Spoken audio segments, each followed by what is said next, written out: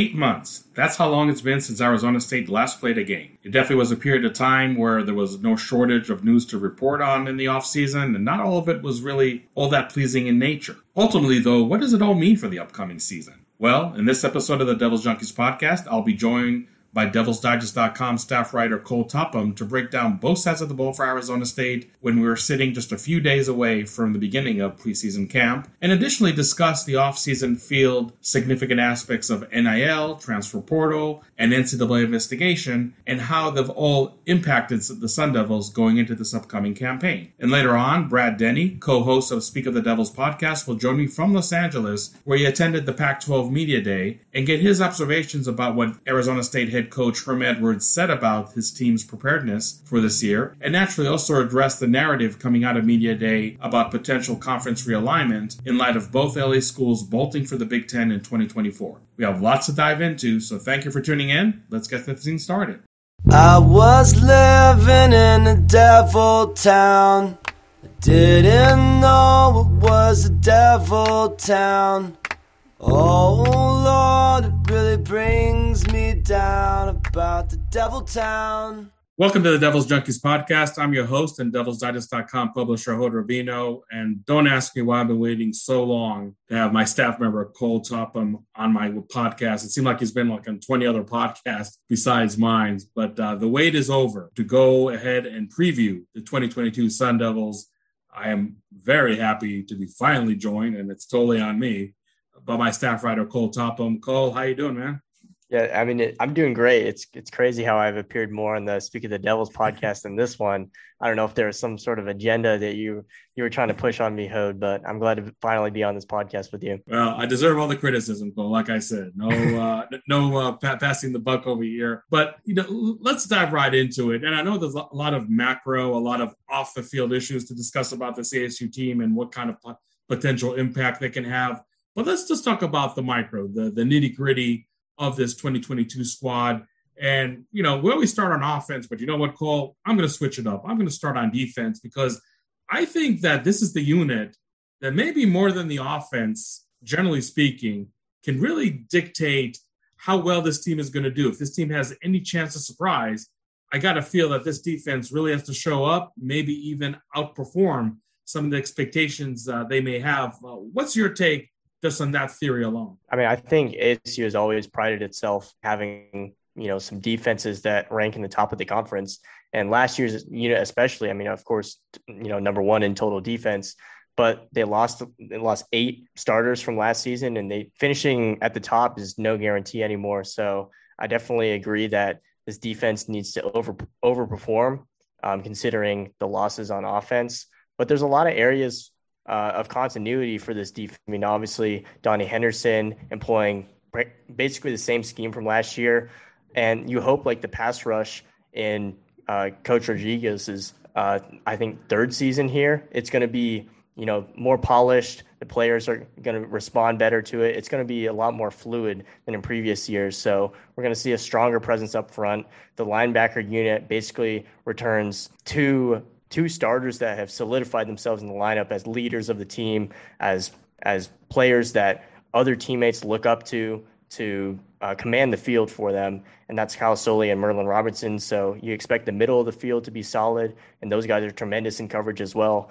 And then I thought it was interesting with the secondary to just round all parts of the defense out, that nobody in the secondary following the spring game decided to enter their name in the transfer portal. I think that really goes to show the brotherhood of that secondary and how close those guys are, even though they're going to have to replace Chase Lucas, Jack Jones, Evan Field, and DeAndre Pierce, who were basically, stalwarts, those 4 in the back half for the last 2 seasons.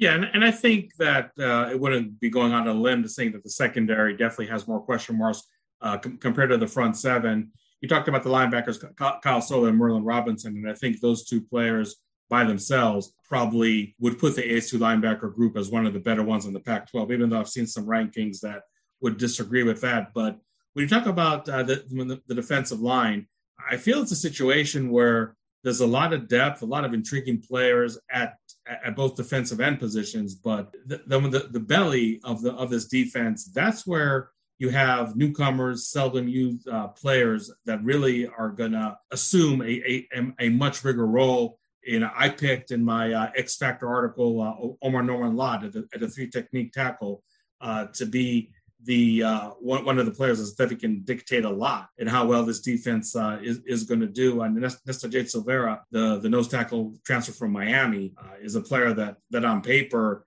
I don't really should be a downgrade at all from DJ Davidson, who got drafted by the New York Giants a few months ago. Would you also agree that the defensive line, if those two players I mentioned, Silvera and Omar Norman Lott, show up and show up big, and I know there's good players behind them, TJ Pesafea, BJ Green, and others.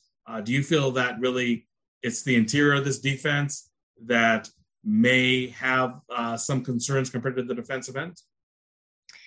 I think there's concern because of just how new it is and how unproven it is. And like the people that they're replacing, right? Like you said, Davidson, he's now in the NFL. Jermaine Lole, who's a preseason All-American pick a season ago, didn't play last year, now at Louisville. I mean, you look at Omar, of course he has big shoes to fill, but we've seen Omar in practice. He's punchy, he's physical. His hands are basically the size of my head. Like that dude is just a bundle of energy up front. And I think he has a really good opportunity to cement himself like in that interior defensive line and really provide a presence that I think many wouldn't expect like heading into this season, especially with Nesta Jade Silvera. There's a few videos circulating around of people doing some offseason scouting and paying attention like, this guy is actually really athletic and he was really underutilized during his time at Miami. And now he's getting his chance to really, show what he can do and prove himself in Coach Rodriguez's under Coach Rodriguez's tutelage. Right. And then if you round out like the two deep behind those guys, you've got BJ Green, a very effective speed rusher who still has a lot of untapped potential. And Coach Rod does recognize that, but the dude led the team in sacks with 5 sacks last season. So I think you've got to feel a little bit more comfortable with BJ Green providing a presence behind Omar. And then you've got, TJ Pesafea, who I thought was a really solid fill-in when he had to come in for Davidson and Shannon Foreman last season. And when you look at the secondary, I know that at one corner, you have somebody who technically has been a reserve for most of his ASU career, but I know one of your favorites, Tamarcus Davis.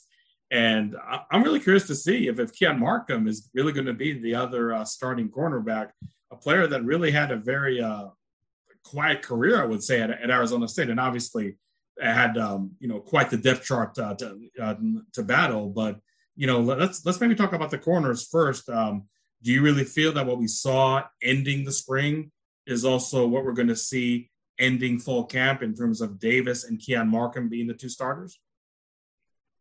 Yeah, I think so, and I think it's because Donnie Henderson, he seems like a very traditional defensive coordinator. And when you look at those corners, you see a lot of length, right? I think both of those are 6-foot corners. They've got a ton of upper body strength, long limbed guys that can be effective in press coverage and not allow their man to really get a step on them deep. And I think that's what's really enticing for Donnie Henderson and Coach Fletcher about these corners. And we talked to Isaiah Johnson, the redshirt freshman, who he said he hasn't played football in 2 years, but I mean, that dude was an incredible athlete, in that recruiting class a few years ago, and he just hasn't really gotten his chance to shine. So last year's group, it seemed to be very primed on athleticism in terms of Chase Lucas and Jack Jones. That's what they hinged on their games on: fast reaction, fast footwork, good technique. And this class, or this group of corners for ASU per se, is more of like a physical length defined secondary group. And I think that's really exciting for a new identity for the secondary that the defense can work with.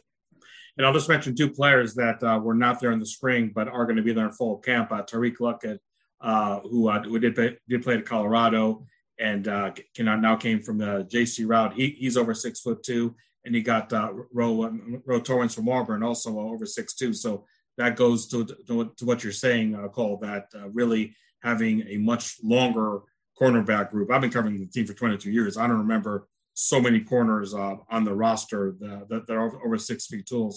6 feet tall. So I'm really curious to see how that materializes, on any given Saturday when you're facing some pretty explosive passing teams in the Pac-12. Let's end the discussion on the defense when it comes to the safeties.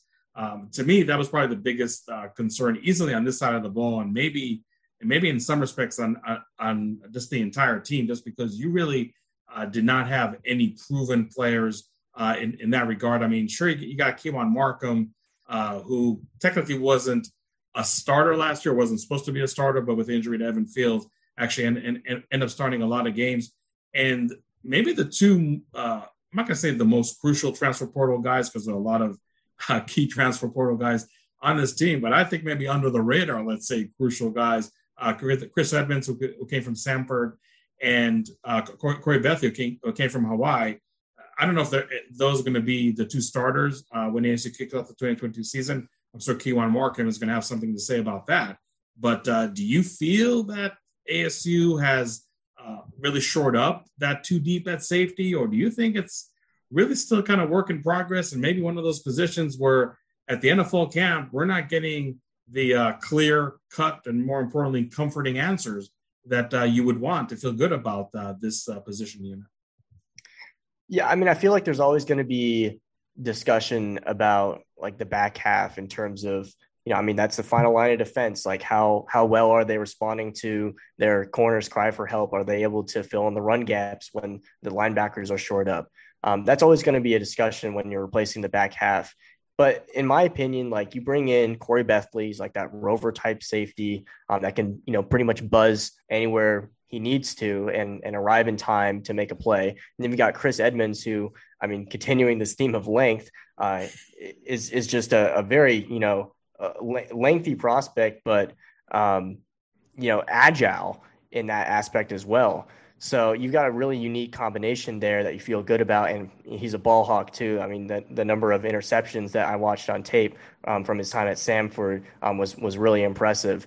I honestly feel like it's the same situation that the Sun Devils are in that they were in last year, where they felt good about their starters in Evan Fields and DeAndre Pierce, about people that could really back up the defense. But when problems arose with health or availability, it was that too deep that you were like, man, can we really trust these guys to fill the roles and execute the game plan?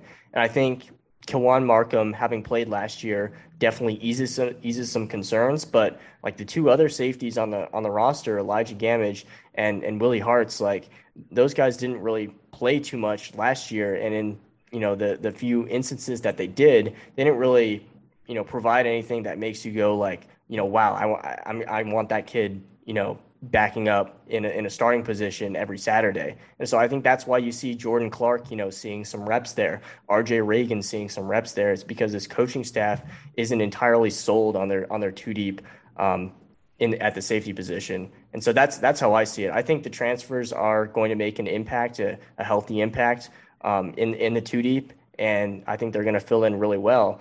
But what happens when problems arise in terms of health? Yeah, and I think Willie Hartz will be that answer to the trivia question: who is the player that got impacted the most from the move from the 3-3-5 to the 4-3-4? And I think it has to be Willie Hartz, because I know how much you remember 2019, but Willie Hartz was a pretty dang good Tony the Tiger Bowl. Yeah, exactly. But pretty dang good safety for Danny Gonzalez back then in that scheme. So yeah. Well, interesting to see how this defense does. If I would just wrap up the conversation and say that if I feel that this secondary, especially at safety, can really play above expectations, and the linebacker and the defensive line plays, I would say pretty much up to expectations, I think are pretty high. This defense can definitely be one that can carry the load, that can keep ASU in really close games, because there are some question marks on offense, and that's the next group we're going to talk about. And obviously, you're going to start at quarterback. Herm Edwards said day one of spring practice, I don't know if our starting quarterback is here on campus yet. And sure enough, I mean, there definitely was some substance to that statement because after spring practice concluded, Emory Jones, who was a starting quarterback at Florida last year, comes over. I know, Cole, you did a great job, breaking down his game, seeing how he can bring his arsenal of skills can really impact ASU.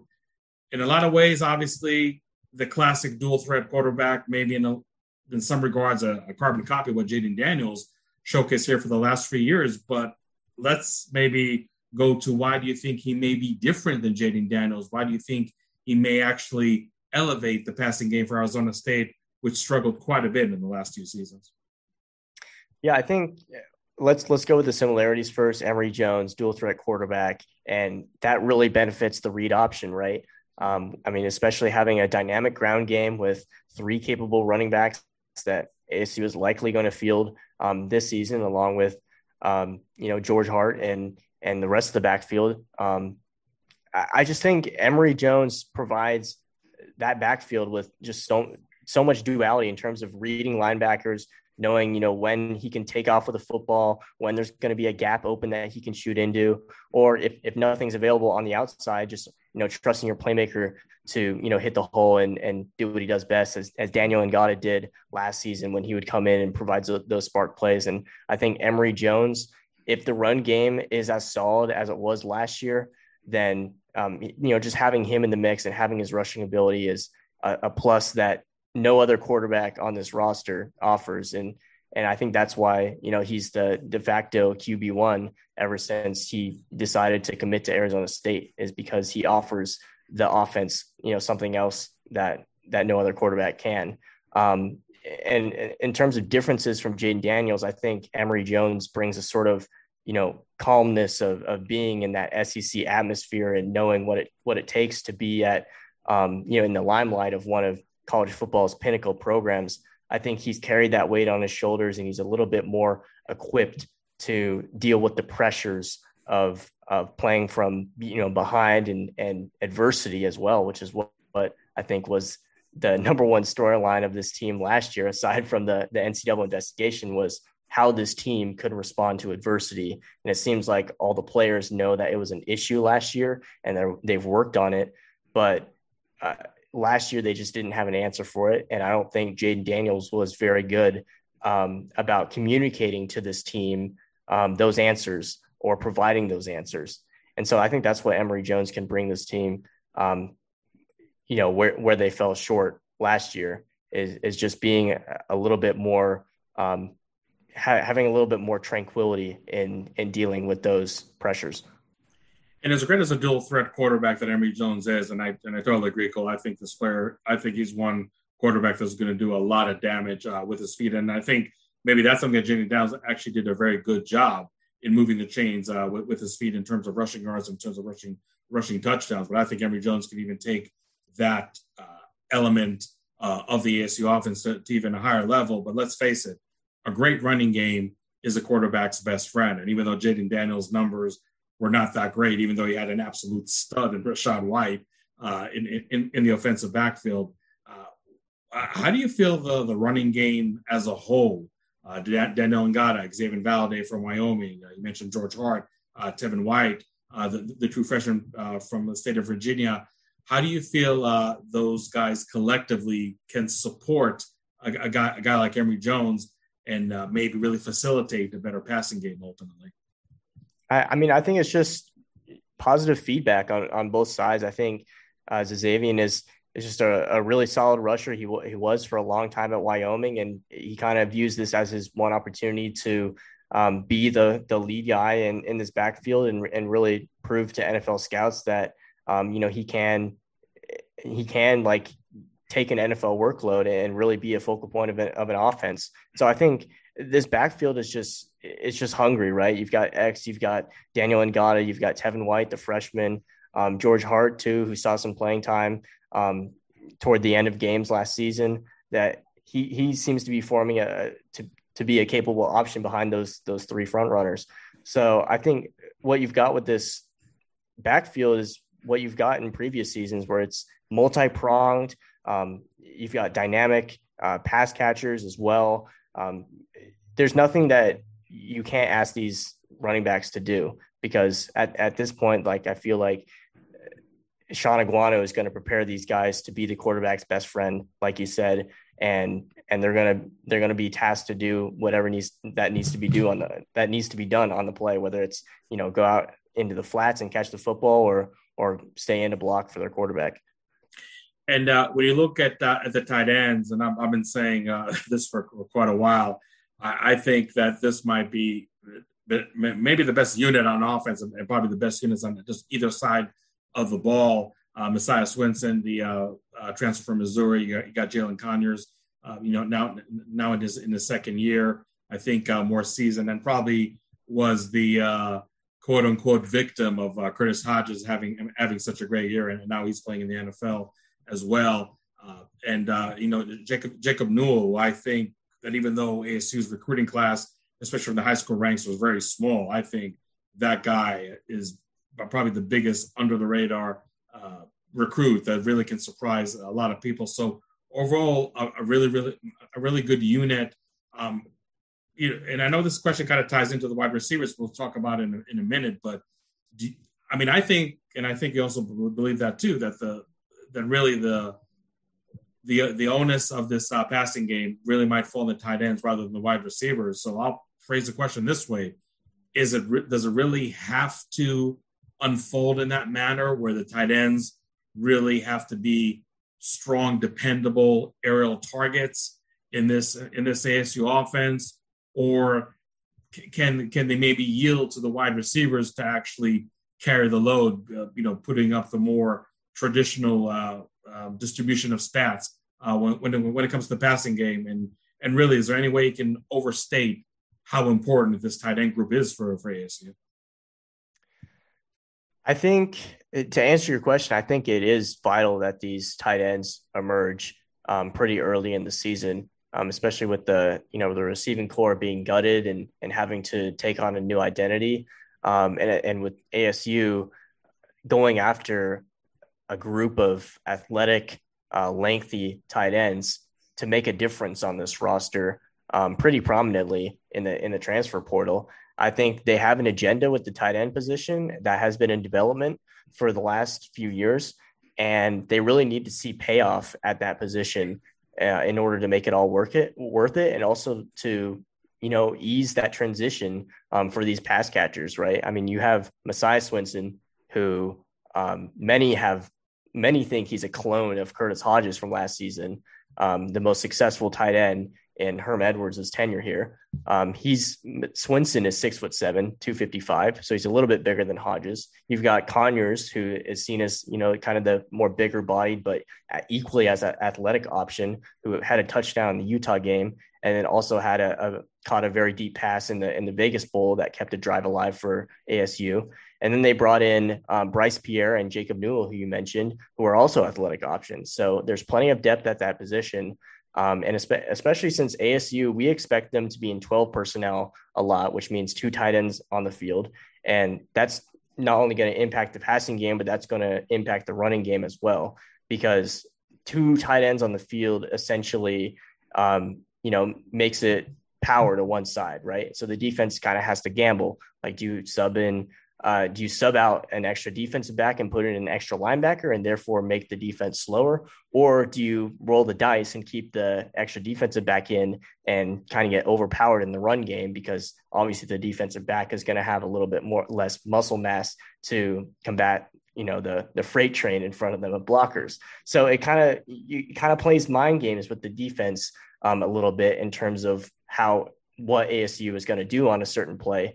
And that's why it's kind of important that the tight ends and the run game work together, because it really increases the versatility of each play call, right?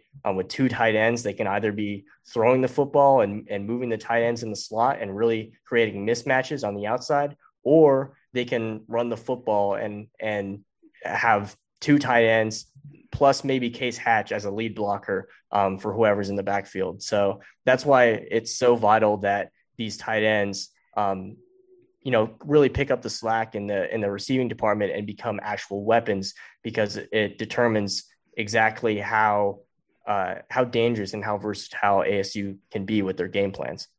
Yeah, almost feel like that maybe new offensive coordinator Glenn Thomas probably wished that the Oklahoma State game was the last non-conference contest instead of the second one, because I think if Oklahoma State was the third and last non-conference game, you wouldn't see any 12 personnel anywhere in the first two games, and they would just have to roll it out against Oklahoma State. Probably wouldn't see an in full count, what have you. But ASU right now has only one game, the season opener, to quote unquote hide that alignment. And I'm curious to see how effective it can be against Oklahoma State. And I'll make an early prediction that if they have any chance of winning that game at Stillwater, those tight end group and the 12 personnel effectiveness is really going to have to be at a very, very high level for them to be successful. So you mentioned the wide receiver group, and I totally agree that it absolutely has been gutted. I think the number of proven players is really few and far in between. I think there's going to be a lot of newcomers that ASU is going to have to rely on.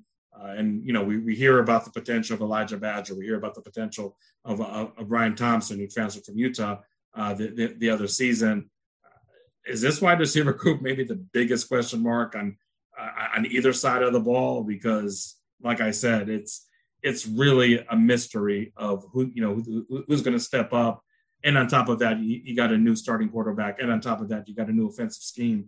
I think this wide receiver group can have a lot of growing pains. And as quickly as they can snap out of those growing pains might be an indicator of what kind of season ASU is going to have, and maybe more than any other position on the field. Yeah, I mean, I think that's what we've been saying for the last 3 seasons is how quickly is this receiver group going to get it? And, a lot of those options that we're, kind of banking on for the offense, at least, in order to transform into like what Zach Hill imagined it would be, have since left the program, right? Johnny Wilson's at Florida State, LV Bunkley Shelton at Oklahoma. And those guys were kind of expected to come in and be like the major contributors of the offense, and never could really, get a grasp on it. So the hope is that Glenn Thomas's scheme, huddling every play, making sure everybody's on the same page is really going to facilitate the success of these receivers, especially since, some of those receivers are players that really struggled to, get their discipline in order, but also, really commit to understanding the playbook and just being available at practice. Right. I mean, and I think at the forefront is Elijah Badger, and having talked to Elijah on this past Monday, he seems, much more locked in than he was like a season ago, and has a newfound confidence that he can really succeed in this offense. He told me that he's playing both the X and Z positions, picking them up fairly well.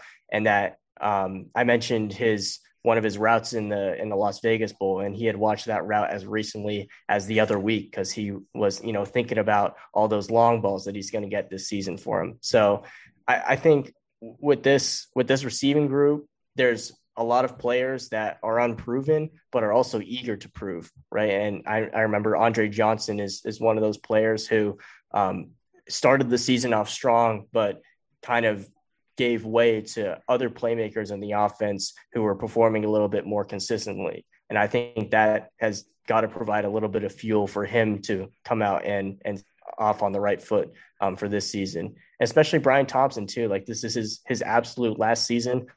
He has to prove himself, and last year didn't really go the way he wanted due to injuries, and just not really putting together that consistent slew of games that was needed for him, especially as one of the senior members of the passing group.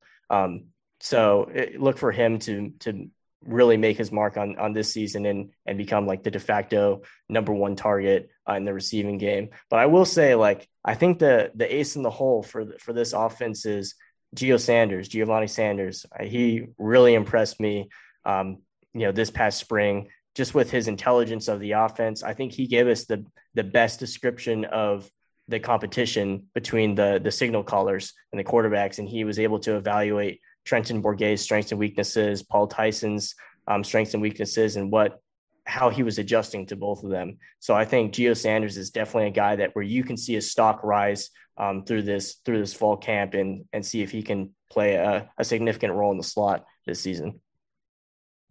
So we broke down the offense, the defense, and I'd be remiss if we didn't talk a little about special teams. I think punter Eddie Czaplicki, especially with the sudden, maybe not so sudden transfer of Michael Turk to Oklahoma, I think did a great job stepping in. At place kicker, I think Carter Brown, one of the best place kickers in the 2022 recruiting class, a player that I'm still semi-shocked ASU was able to hang on for so long, is somebody that can really elevate the kicking game that way. DJ Taylor seems like ever since that 100-yard, which was more like 108-yard kickoff return for a touchdown against U of A, is consistently always in the preseason as one of the best specialists in the Pac-12. I think it's a special teams group call that ASU may have to rely on a little more than they have in years past. Do you feel that this special teams can be maybe somewhat of a difference maker if needed down the road for the Sun Devils? Yeah, I think it can be, especially in terms of field position, right? 2 years ago, Michael Turk was able to completely, transform the momentum of some games with how he was able to pin opponents, inside the 10, inside the 5. And I think we saw inklings of that from Czaplicki last season. He definitely had some good kicks. He had some bad kicks as well. And I think that just goes with the, being a freshman, taking over the mantles of someone that was obviously so established at his position, right? And so I think we can expect some more consistency from Czaplicki this season, and Carter Brown as well. I think the expectations are for him to immediately step in and provide consistency at the kicking position that there just hasn't been for the last 3 seasons for ASU.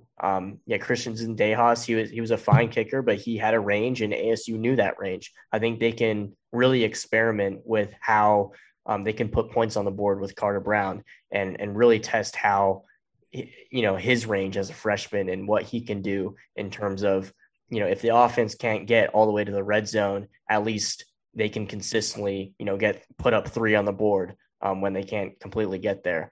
So that's how I feel about, the kicking specialists. And with DJ Taylor, we saw, him have a little bit of hubris in his returning and wanting to, really hungry to take those kicks back and rediscover that glory of what he had against Arizona with that electric 108-yard return.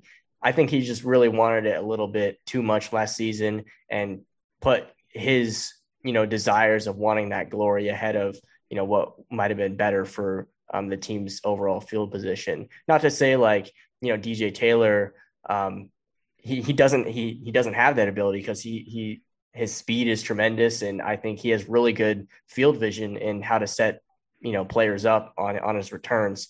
I just think his hunger for wanting to bring that back and really challenge the all-time college football return goal was a little bit too much. So I think we're going to see a smarter, more disciplined DJ Taylor this season. I think that's going to lead to more success and better field position on kickoffs this year. So, Cole, I don't think it would be really hyperbolic to say it's been a rough offseason for Arizona State. And I know you can look back to June of 2021 when the word of the NCAA investigation into the alleged recruiting violations that ASU committed, which did ultimately result in dismissal of four assistant coaches, 3 of them before the season even started, and the 4th one, Zach Hill, in late January. So, sure, it was like a rough off season last year, but it didn't last that long because everything transpired so fast. And, you were starting the season, and it still was, the belief that maybe ASU, with all the talent that they had, could do well. Obviously, an 8-win campaign in 2021 was really nothing to write home about. And then after the season ended, the question marks, should Herm Edwards still be the head coach or not, even though he did get that vote of confidence after the regular season ended in that win over U of A. So that was off the table. And then, like I said, you had offensive coordinator Zach Hill needing to resign because of the findings of that NCAA investigation. And what really damaged ASU, I would say maybe just as much as the NCAA investigation, was the NIL, the transfer portal, which in my opinion are really just woven into each other. You had a lot of players on the team, key players, I should say, that did leave ASU strictly because of NIL, or NIL was definitely a major component in the decision to leaving. Is it almost impossible for ASU to kind of dig out of that hole and have a successful season just because you have so much stuff happening off the field? I mean, I know the players are saying that they're more united than ever, that the team chemistry is better than it has been in a long time. But if ASU ends up having a non-successful season, like a lot of people are predicting them to have, are you going to really point first and foremost to all those aspects I just mentioned? Or do you think ultimately either you have good personnel or you don't have good personnel, and that's what dictates your win and loss record? Yeah, I think it'd be too brash to blame, NIL as the reason for ASU's shortcomings. And I think in some ways, this team could be, a little bit better in terms of responding to adversity and team closeness, team bonding than last season's team, mainly based on the players that they brought in and the type of character that they brought in. Last year they were dealing with a lot of high talent, young, products at the receiver position, especially, but might not have had the right, direction or mindset to really, succeed and attain the goals that they wanted to. And when those goals weren't met and the allure of NIL came into play with the transfer portal, I think it was an easy decision for a lot of those players to be like, okay, our championship window here is over. I might as well go, chase a bag somewhere else and try and make the most out of my college experience. And every player situation is different, obviously, but a lot of the players on ASU last season, especially some of the young players, felt the need to explore their options in the transfer portal because of that reason. And so while that led to a large flux of players leaving the program for the transfer portal and for greener pastures, it also brought in, a lot of other players from the transfer portal that aren't chasing those NIL aspirations. And especially since how much NIL has been talked about and how slow, the collective here in Arizona has been slow to form, and just the lack of NIL opportunities upon the immediate creation of Title IX, then these players that are transferring in the program know what they're getting into, and their values and their goals are aligned more closely with those on the team that truly just want to win and want to, go out on Saturdays and wear maroon and gold and really represent the program. I think those are the type of players that ASU pursued in the transfer portal and were able to obtain, not on promises of NIL, but on promises of these players are going to play and make an impact for a program. And the coaching staff told them, you're really going to make a difference for our team this year. I think that's why you hear, stories of the team bonding really well and having a good team dynamic, because the goals are more closely aligned in this group than last season, where you had a lot of conflicting interests. I mean, would it be fair to say that this improved cohesiveness of the team is not a guarantee for success, but maybe a necessary building block to outperform expectations, which are pretty low, let's face it? But do you feel that that ASU at least has that foundation, that necessary ingredient to perhaps surprise, just because they have that intangible that may be working in their favor better in 2022 compared to 2021? Oh yeah, 100%. I think especially that ingredient of the world counting you out and you wanting to defy expectations. That wasn't there last season, because last season Chase Lucas, Jack Jones, the offense thought, they had one of the best units in the Pac-12. And certainly the defense played like it, but the offense didn't reach those standards. And so you had this team thinking they were going to contend for, a Rose Bowl, for a championship that set those goals for themselves for that season. Just really thought highly of themselves heading into that season. And then they were met with adversity in BYU. They were met with adversity at Utah. They were met with adversity at Washington, or facing Washington State at home.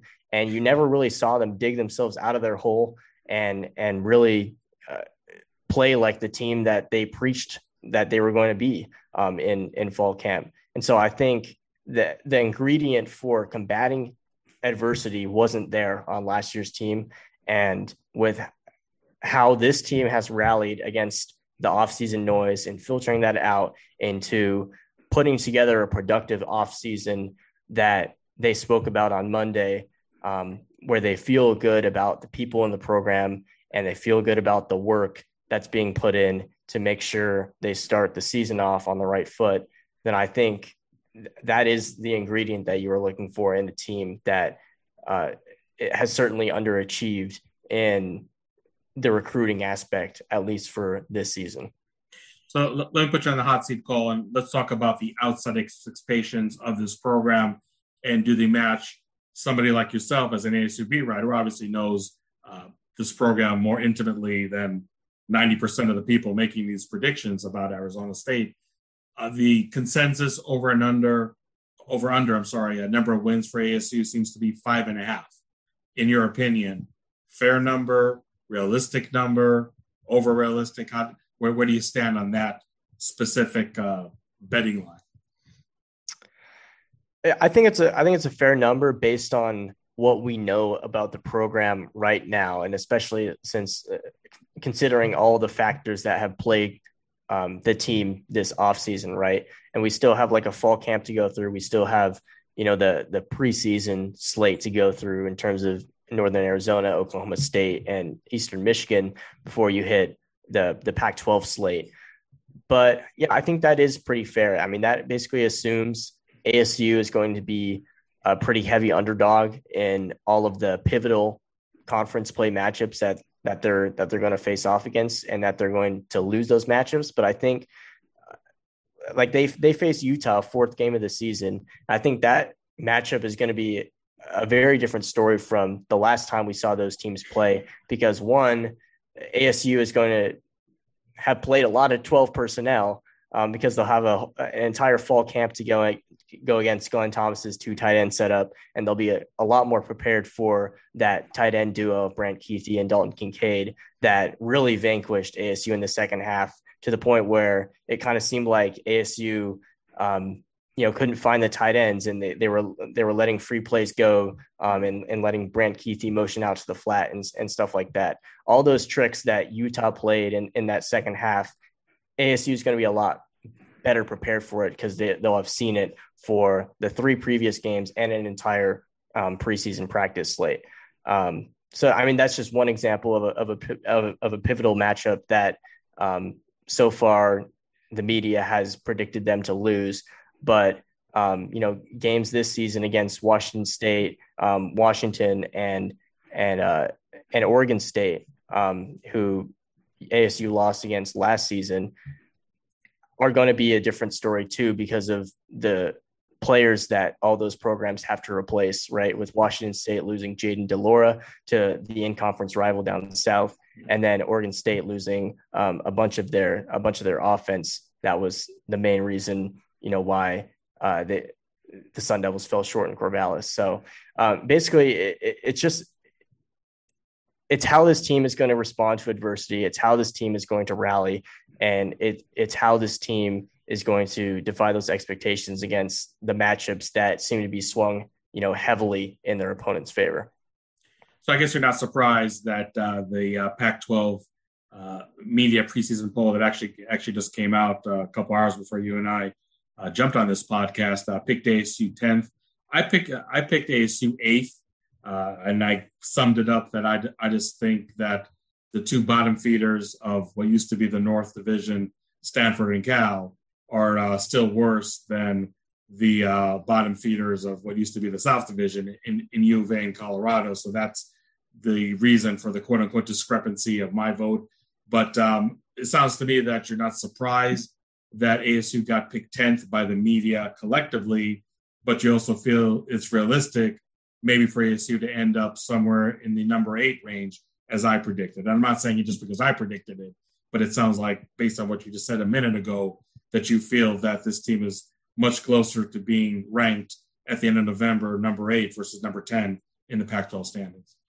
Oh yeah, 100%, and especially since we'll be out there at fall camp seeing the practice proceedings and how each quarterback is integrating into the offense and how the defensive front is coming along. There's just a whole lot of factors and areas of improvement that will make us feel a bit better about our projection compared to the general Pac-12 media projection. But I think the 7 to 8 range is a good place, for us to predict them to finish at, knowing what you and I know about this team.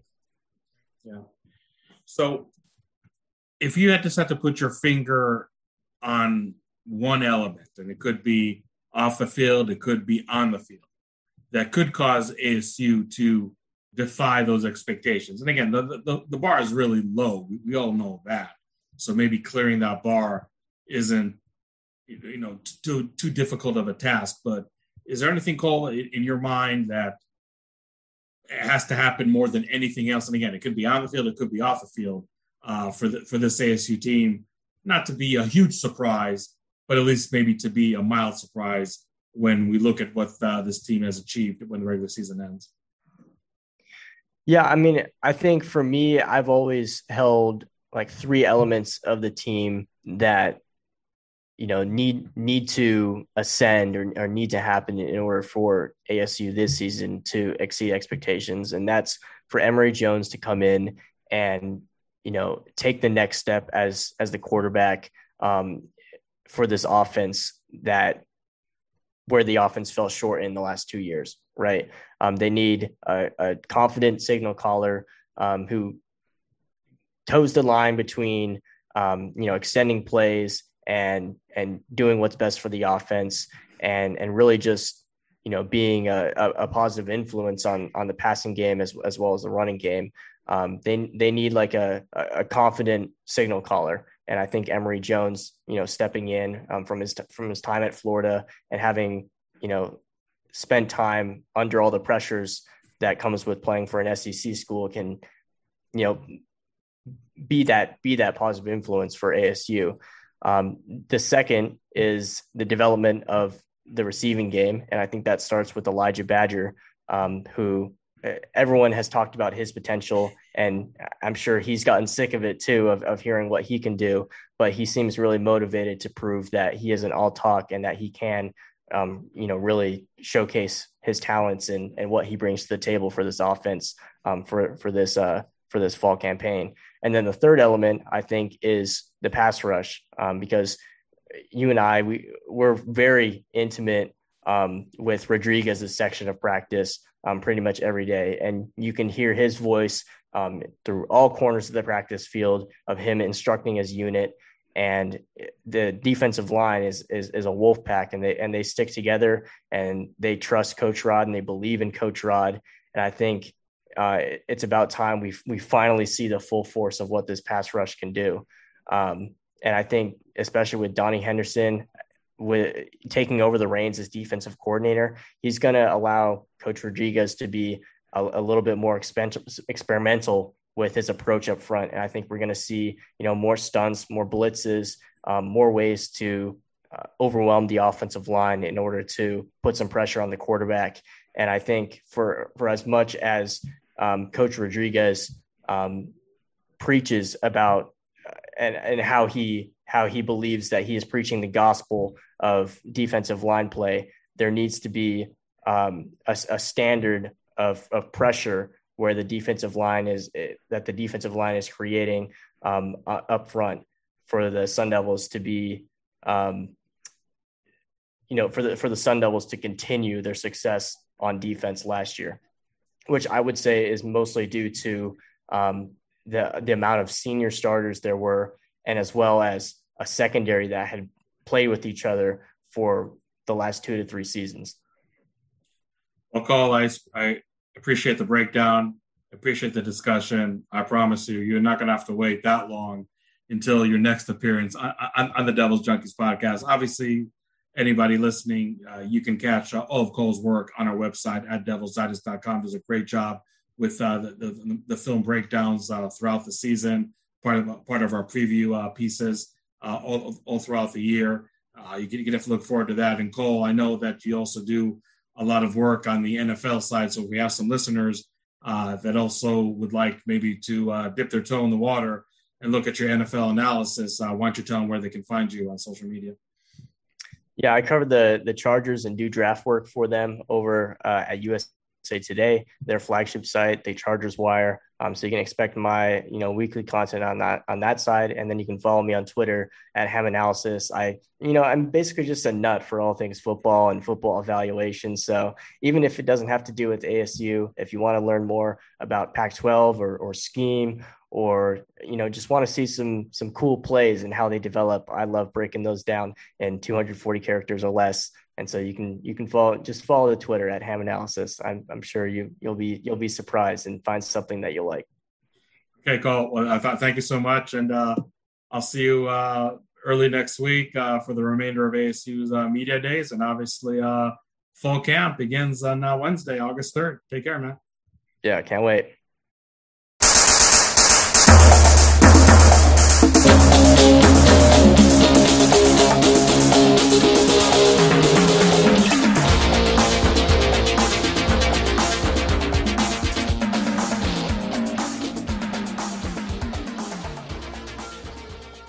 Joining us now on the Devil's Junkies podcast, I am doing some turning of the tables, if you will, and just like my staff member Cole Topham finally made his debut on the Devil's Junkies podcast, here's another person who I've been honored and humbled to be on his podcast for, 70 some appearances. I lost track. I know Brad is going to tell us in a second how many, but finally I'm getting Speak of the Devil's podcast, Brad Denny, on my podcast. Brad, how are you doing? Doing well, Ho. Thanks for having me on. And I think the number's we're pushing mid 80s at this point. Oh, wow. Okay. I guess I was way off in a good way with that figure. And Brad, obviously I want to have you on fresh from the just ended Pac-12 Media Day there in Los Angeles. Thank you so much for taking a time on your way back home to the Valley to just provide your insight about this event today. And look, let's just start with the elephant in the room, and I'm sure something that occupied much of the narrative. The departure of the 2 LA schools in 2024 to the Big Ten. How do you think that narrative kind of shaped today's event? I mean, did it seem even overkill, in the early hours of the morning, just to hear one coach after another, one player after another, basically having copy and paste statements? Or do you feel maybe there was some kind of meaningful discussion around this topic? I think it really kind of got off to a bang with George Kliavkoff in his opening remarks. I mean, obviously the narrative was the common thread throughout the entire day, and really just every coach that came to the main stage was asked about it in terms of just how it is going to impact their program going forward. And then near the end of the day with Chip Kelly and Lincoln Riley kind of going a little bit more in detail on kind of their respective situations. But really, I think the fireworks got started off pretty early when Kliavkoff was discussing it, and kind of, during the recent comments from the Big 12 commissioner talking about, their conference being open for business, Kliavkoff kind of, turned that around as like, it's good to know they're open for business. We're not sure, if we'll go shopping over there yet. So kind of, putting them on notice, perhaps, the way that the Big 12 is trying to put the Pac-12 on notice.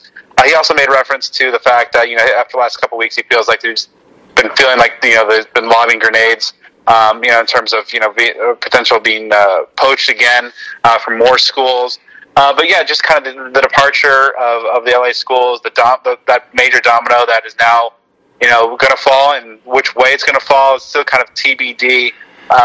Really kind of dominated the day, but Klyavkov seemed a little, in his comments, I felt there was kind of an undercurrent of maybe, I don't know, maybe anger might be too harsh of a word, but there was definitely some edge to Klyavkov that we haven't seen before, or at least I haven't seen before in terms of his comments. He did mention that, specifically that if UCLA wanted to come back, and he mentioned that there's a lot of people in Pasadena and Westwood that are not happy with the move, that they would be welcomed back with open arms. And notable by omission, he did not mention anything about USC. So it seems like that bridge is fully burned there. But yeah, it's definitely for almost the 1 year to the day that he took over, it's like obviously he's now dealing with this massive foundation shaking move, and now it's just kind of what's the next domino going to fall, whether it's initiated by the Pac-12 or the Big 12 or perhaps elsewhere. And I'm just curious, when both head coaches of the LA schools, Chip Kelly for UCLA, Lincoln Riley for USC, came to the podium, when they were asked about that, were there really maybe like in circling the wagons mode, or were there maybe more apologetic in their comments about the move to the Big Ten? What was your take from their narrative? Starting with Chip Kelly, he kind of made it seem it was just going to be more kind of business as usual, that he wasn't really paying too much attention. And then he kind of had probably the funniest moment of the day when he said, "Oh yeah, it's something that's really not got on the radar. We're just, it's a couple years away. We're focusing on the here and now and how to be good." But then he went on to immediately say that he rattled off the exact mileage that that Seattle is further away than Lincoln, Nebraska. Then the next question was just from a writer was a sarcastic, "Oh, how far is Piscataway?" And he came back with immediate 2,765 miles. And then he went into a very Chip Kelly thing of just talking about why the air travel one way across the country is different because of the air currents and all this stuff. So he just kind of was like kind of more business as usual. He was asked about whether the moving the conference is going to shape any kind of roster construction and going to a different style of play in the Big Ten, perhaps more stereotypically kind of that big ground and pound type stuff. And he said that just kind of be business as usual, just trying to get good players. Lincoln Riley was, I think, was just kind of a little bit more diplomatic in his approach. He didn't get too far into it. A lot of the question that he faced was kind of more towards specifically kind of like the transfer portal and stuff in that regard. But yeah, it just seemed like they weren't trying. They were definitely kind of not trying to make too many waves. That obviously that's something that's been on their radar. They've been dealing with for the last month or so, however long that's been going. But nothing that I would say that rose to the level of kind of George Klyavkov's comments to open things up. So let's move on to Arizona State. Herm Edwards was there with linebacker Kyle Soelle, offensive lineman Ladarius Henderson, addressing the media. And seeing and reading the comments by Edwards, he seems to be really kind of going with the flow when it comes to the transfer portal, the NIL, and the adverse impact, obviously, that it did have on Arizona State. And, did admit that when you add 43 players, obviously not all of them are going to be in the 2 deep, not all of them are going to be deemed impact players, but it's going to be a process, and maybe not until the end of non-conference slate, or maybe even dipping into the first couple games of Pac-12 play, we will know if this team actually has been able to gel together, has been able to incorporate all these newcomers in an effective way, and have this team playing at a higher level than many expected. And obviously the bar is pretty low when you look at the preseason media poll that ranked the Sun Devils 10th. What was your opinion of about what Herm Edwards said? I don't know if he said really anything shocking, although I'm sure some people might still be very, very critical about what he said. But I'm just curious to get your take on Arizona State head coach and what he had to offer during this event. Yeah, I think for anybody who's been following this program for any kind of length of time, especially during the last year plus, and any listeners of your podcast, Speak of the Devils, it was really kind of the same Herm and the tone that we've heard, these last stretch. I mean, when asked about the investigation, he mentioned that he can't comment. The focus is where it needs to be. I think perhaps the most notable thing that kind of jumped out to me was just kind of regards to NIL, which is another kind of common through line that every coach faced. Just how the transfer portal and NIL specifically have really kind of impacted and upended the sport. And Herm made another train analogy, which is something in his wheelhouse about just how it's something that we saw coming down the tracks. But of course, anybody who follows this program knows that that ASU has been very reactive rather than proactive when it comes to NIL, and just kind of putting themselves in a place where they get a hole that they've got to kind of dig out from. You mentioned that there's a few players that the NIL was a factor in their decision, and that they've been bringing some folks in, as you alluded to. In terms of the kind of this, looking at this season specifically, he mentioned, of course, that he thinks about week 3 or so is about the earliest that he can possibly get a read on what kind of team he will have in 2022, what kind of characteristics. He did say that he tried that throughout his tenure here, that he always tried to have a team of toughness. He feels that that's been something that's been on display that with this year's group, and especially and also kind of a refrain we've heard from talking to the players is perhaps the mental toughness might be one of the bigger and more important factors for ASU this season, just in terms of all the distractions that have been going on, all the external doubt. And it could be a situation where we have that circle the wagons effect, where ultimately perhaps this, with some key addition by subtractions in terms of maybe some locker room presences, and some of that external doubt might fuel the fire. And I know it's, one of the things that, covering the program as long as you have, Hod, I mean, you know that, ASU fans seem to love it when the expectations are low, because that's when they typically do the best. So in that case, ASU is in a prime position to overachieve this year.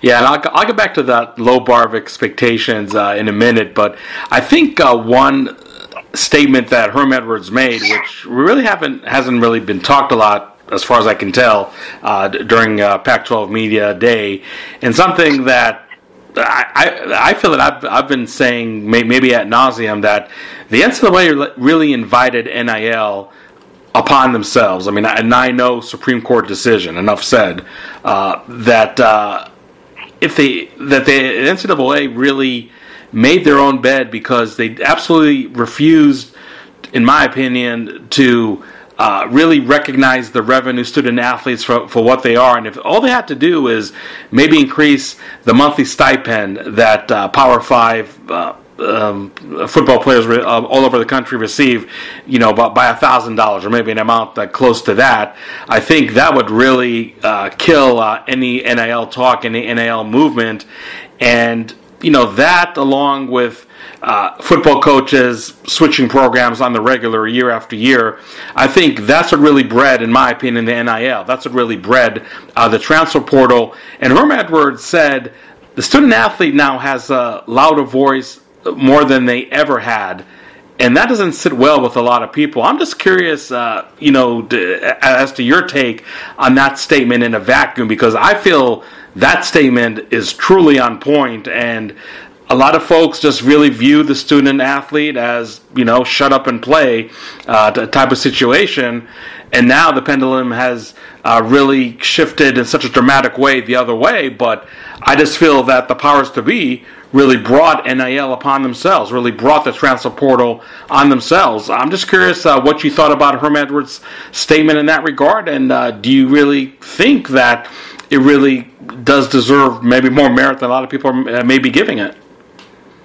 Yeah, it's interesting. It kind of goes back to the old thing of just how everybody, loves a free market until the workers all of a sudden get some power. And, everybody knew that, that player compensation in some form or fashion and was coming. And, I think Herm made mentioned the train analogy. Just, he saw it coming down the tracks, but and the other thing we've talked about on Speak of the Devil, just how the NCAA just knew that this was coming, and did literally nothing. Mm-hmm. And so that's why we're in the absolute kind of chaos situation that we are, kind of Wild West, with different states even having different measures of legislation. One of the coaches today, I forget who offhand, made mention that that the solution is going to have to come at a government level. So I mean, it's still a very chaotic situation. And whether it's in terms of just enforcing the rules, the few rules that are in place that are really not being enforced, or just coming up with a new set of rules, something needs to happen. But yeah, the comment that you're referencing of Herm saying that the players are starting to get some power, and not everybody's like that. That does kind of go back to it's kind of a situation within college football, and I think in a broader sense, you even expanded a little bit in recent years to just football or to sports in general. Of just when athletes start looking out for their own interests and being more vocal and being empowered to do so, that might shake up the old guard that just kind of goes back to the shut up and dribble type things of just they just want to have their sports. They don't really want to know how the sausage is made, or necessarily want to see that some more fair, equal distribution of the workforce and the players that are out there risking their bodies getting a greater cut. But yeah, going back to the NCAA's inaction for something that they knew for years and years and years was coming has created this mess. And then you go back to how ASU has kind of also known that this was coming, and then has been kind of more reactive than proactive, as opposed to say a USC who's been more on the forefront of things. Lincoln Riley was up there today talking about how he feels that no school in the country is better positioned in terms of being more proactive in terms of NIL than the Trojans are, and you're seeing some of the successes that they've been able to have, some of the struggles ASU has in turn had on their situation, so it's not hard to draw kind of the common through line there. Yeah, Ian, and just to wrap up the discussion on NIL, and I did tweet this out last week, I believe, that the ASU NIL Collective is going to launch sometime in mid-August, so that's why we probably haven't heard a whole lot about it, but they are definitely planning a big press release, a big event to announce that. We'll see what that ultimately entails, how much it does benefit not only the ASU football team, but just the ASU athletic department, or I should say the student athletes in general. But that is something forthcoming just for anybody listening to the podcast right now and wondering what is going on with the ASU NIL Collective. So, Brad, I mean, you talked about low expectations and how some ASU fans absolutely relish with low expectations, because that is when ASU does normally succeed. Normally, I'm not going to say shock the world, but just maybe performs above expectations. So, do you, in that vein, agree with the preseason poll placing ASU 10 with the seems to be consensus over/under win total for the Sun Devils being set at 5.5? Do you agree with those figures in itself, or do you feel that maybe the folks that are setting that bar as low as they are might be just a little too harsh on the team? Which, true, they got a lot of new faces, but I still think may have some more talent at specific positions that people may give him credit. Yeah, I think that that ranking is more narrative-driven than actual football-driven. Mm-hmm. Obviously, there's a lot of challenges that ASU's questions they need to answer. In terms of just finding the quarterback, is it in fact Emory Jones, placing those three starters on the O line, and finding some receivers who can be reliable. But I do think that there's still a lot of talent on this team, and while there is of course a lot of attention, and rightfully so, paid on the number of departures ASU suffered from last year, they also brought in, as you know, a lot of pretty good football players as well that figure to play some pretty key snaps for them this year. I really like what they have up in the front seven. A couple of names they got to replace, but still a lot of good returning talent, a good infusion of good players there. Obviously, there's the new starters in the secondary, but I think with the returning talent they got there, some of the experience they brought in, that should go pretty well. 10th was a little shocking to me. I think that if there was no investigation stuff, that narrative, black cloud, I think you probably see ASU kind of where they typically kind of are, maybe in that 5 to 7 range or whatever. I think ASU is going to be a team, and maybe a little teaser ahead to our season preview roundtable. But I think ASU is going to be right in the mix for bowl contention. Again, I don't see them kind of bottoming to one of the worst, a handful of teams in this conference. I think that there's a lot of teams that ASU I think just is flat out better for, even just with some of the unknown questions that ultimately the media right now is picking ahead. That's not to say that that there's not a potential for ASU to if some of the external noise gets to them as they are starting to admit that got to them a little bit a year ago. If some of the quarterback play or the passing game is not able to rebound from a rough 2021 season, I could see that the path to a 10th place finish. But I think objectively at this point, I think a lot of that negativity, at least from a national or regional perspective, is narrative driven. Well, Brad, I really enjoyed this turning of the tables. Finally got you on my podcast. I really do appreciate your insight being there at the Pac-12's Media Day. And before we, send you on your way to a climate that is about 40 degrees warmer, why don't you tell our listeners where they can find your fine work on social media? Yeah, you can give me a follow on Twitter at bdenny29, and also it's my Instagram handle, but even my Instagram bio says follow me on Twitter instead. I never really use the IG. And also, of course, tune in to Speak of the Devils podcast. You can find it pretty much anywhere you get your podcast. If you listen to the show, Hode's a frequent guest, by far and away number one on the all-time appearance leaderboard. So we've got you, of course, booked for the upcoming season preview roundtable. That's almost annually one of the most listened to shows. So I encourage folks to get on board there as well. And thanks for having me on the show. I really appreciate it. Not a problem, Brad. Safe travels on the I-10 back east, and we will talk to you next week. Sounds great. Thanks. And that will do it for this episode of the Devil Junkies podcast. Thank you for my esteemed guests who joined me today, DevilsDigest.com staff writer Cole Topham, and Speak of the Devils co-host Brad Denny.